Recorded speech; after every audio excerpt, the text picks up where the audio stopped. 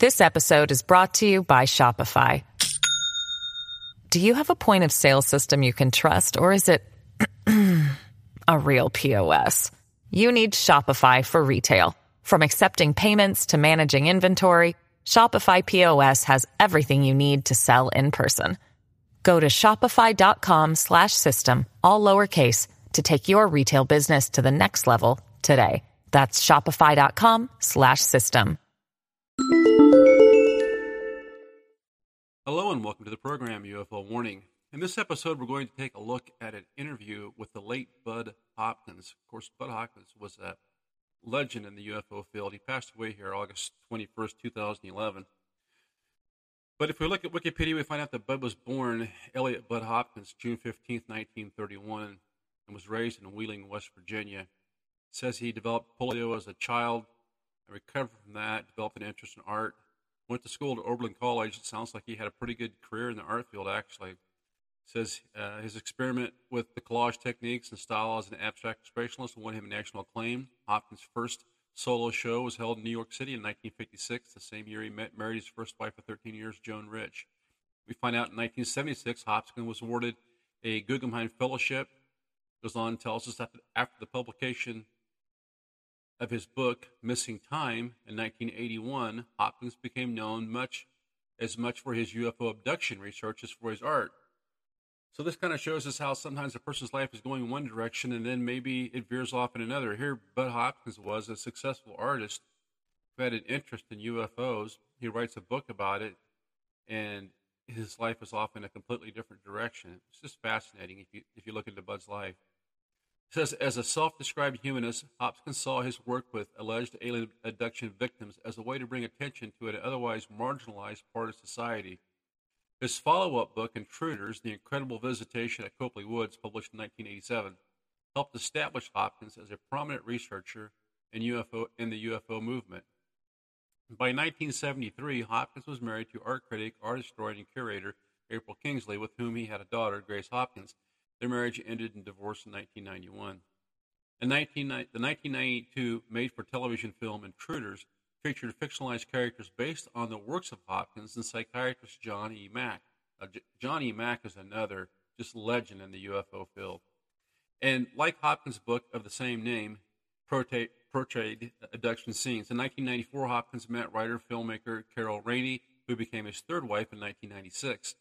They shared a mutual fascination with alien abduction stories, and according to Rainey, the possibility that people on Earth may have been seeded here by highly advanced beings or a big being from out there, quote unquote. The two co-wrote a book, Sight Unseen, Science, UFO, Invisibility, and Transgenic Beings, which was published in 2003. They were married for 10 years. Also in 1996, Hopkins' book, Witness, the story of the Brooklyn Bridge UFO abduction, was published. The book portrayed an abduction case that was alleged to have occurred in late 1989 near the Brooklyn Bridge in New York City. In August 21st, 2011, Hopkins died of complications from cancer. At the time of his death, he was in a relationship with journalist Leslie Kean. So Bud Hopkins had a full life, but his main contribution to the UFO community was all these books that he wrote, and this really non-judgmental approach that Mr. Hopkins took when he interviewed people that claimed to have been abducted. You know, before Bud came along, most of these people who would have claimed to have had encounters or abductions would have just been written off as seriously mentally ill people, marginalized from society, made fun of. Now, not to say that might not be the case in every single case, but Bud just entertained the possibility that what if these people are just normal, mentally healthy people, and this did happen. So he just approached it in a very non-judgmental way, and I think that's so important when we look at the subject, is to try to be non-judgmental about it as much as possible. And then once we get the facts, then we can start to flesh out an opinion. Now, the interview comes from PBS, and I found it here on pbs.org. It says Nova Online. Kidnapped by UFOs is the title, written by, it says, the Linda case. Excerpts from interview with Bud Hopkins. His cases, people who believe they have been abducted by aliens. First, it starts off with the Linda case. It says Hopkins, the best case that I ever worked with, and it's extraordinarily important, and it's the subject of the book that I'm working on right now. It involves a woman who was abducted, who I had worked with before this experience. She was abducted from a 12th floor apartment in Manhattan, floated out the window, and in this case, the UFO occupants wanted this to be seen for various complicated reasons. So therefore, it was not masked or hidden or whatnot. Even though it was 3 in the morning, this woman was witnessed floating with the 3 aliens below the UFO, 12 stories up, by a number of different people who I have heard from. One of the people who I interviewed at great length described her absolute terror when she saw this sight from the Brooklyn Bridge. Her first attempt to explain it to herself, this can't happen, was somebody must be making a movie. This must be a movie because this is impossible, and yet I'm looking at it. There were other people on the bridge too, also terrified. There are people floating in the air, as they described it. People on the ground contacted me. They still have not wanted their names used. They've not wanted to talk to me personally for various reasons, but described exactly the same thing. I've got matching sets of drawings of what everyone saw from their experience. Another woman who I've dealt with at length saw the UFO right next to the building from which this woman was floated out. She said it was enormous, and at that point, somehow her car stopped, and their memories are very unclear from that point on. As if somehow or other, as if often happens in these cases, there was some kind of effect, electromagnetic effect or whatever. We don't know what to call it, which stopped the car, and their memories only went up to the point of seeing this UFO right directly next to the building before the people floated out. I have another witness at another location. Here we have eyewitnesses to people doing an impossible thing, floating 12 stories up in a beam of light. There's much, much more of the testimony connected with this, some which I'm not at liberty to present right now. Now, I've actually done a podcast on this. We probably should go back and look at it. I think it was called Manhattan Transfer. The lady says she was just levitated out of her bed, floated through a window up into this UFO. And I'd have to go back. I can't swear to this, but it seems like there might have been an unnamed UN employee down on the street that actually witnessed this, but then didn't come forward. I can't remember, but this was a mass sighting, and this gal was actually flown out of her apartment window up into this UFO, just levitating there in the sky. It's a strange case. I think that was back in the early 70s, a Manhattan Transfer. The second one says Bud Hopkins' first case. Hopkins says, when I had looked into the very first case that I investigated, which was back in 1975, having to do with a landing that was observed by a man I knew in New Jersey. The little figures out digging soil samples, etc., and I checked into the apartment building that faced this park where the landing took place. It took me weeks to try to run down a man who was probably the night doorman at the time of this landing case. And when I finally got to him on the phone and I asked a very loaded question, do you remember anything unusual happening in the park around January of this year? And the man said to me, I certainly do. I'll never forget it. This UFO came down, landed in the park, and scared me half to death.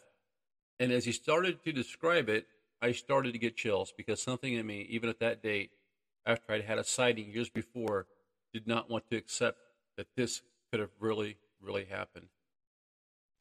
And you know, I'm reading this and I'm saying maybe that first sighting that Bud had years before, even though he was an artist at the time, set him on this path of investigating UFOs and specifically interviewing and talking to people who had encounters and abductions.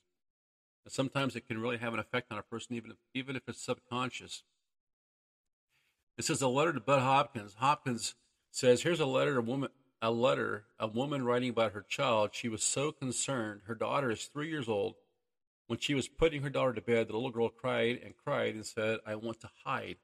And the woman asked, why? And she said, I'm hiding because the little people are going to get me.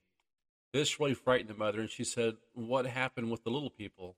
The mother wrote, she told me they come into her room and take her outside. They have big eyes, and that she went up into the sky with them, with the man. I asked, what happened up there? And she said, they took me to see the doctor. The next day, she saw a television program. Her mother was sitting there, a cover of a book about abductions with a face of an alien. The little girl jumped to her knees, pointing at the TV, shouting, that's them, Mommy, the people. She covered her eyes and said, "I'm scared, Mommy. I've never seen such fear in Nicole before." Within that same week, she drew many faces with only very large dark eyes. I also noticed at the time, while undressing her, 3 tiny raised pin-like marks near her navel, and the same under her left nostril. That same day, she also had a pretty bad nosebleed. Quote, "Since this all occurred, every now and then she mentions other things, such as they take my jammies off, they hurt me, etc.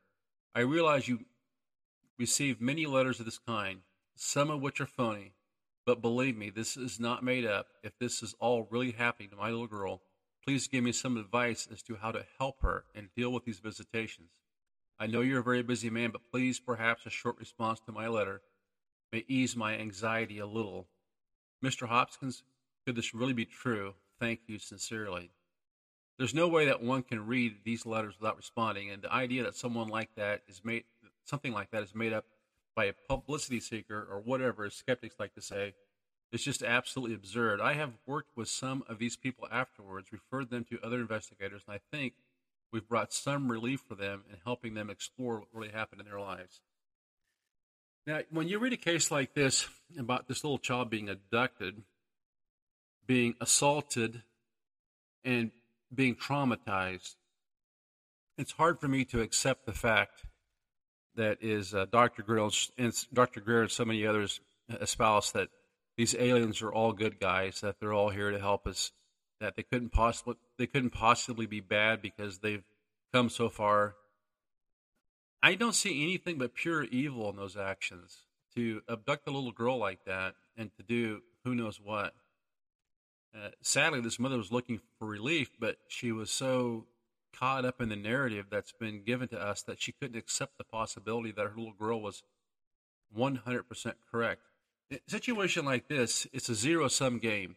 Either the little girl's telling the truth, she's being abducted and she's being terrorized, or she's not telling the truth, in which case she could be suffering from a serious mental illness and she needs treatment. Either way, this kid needs help.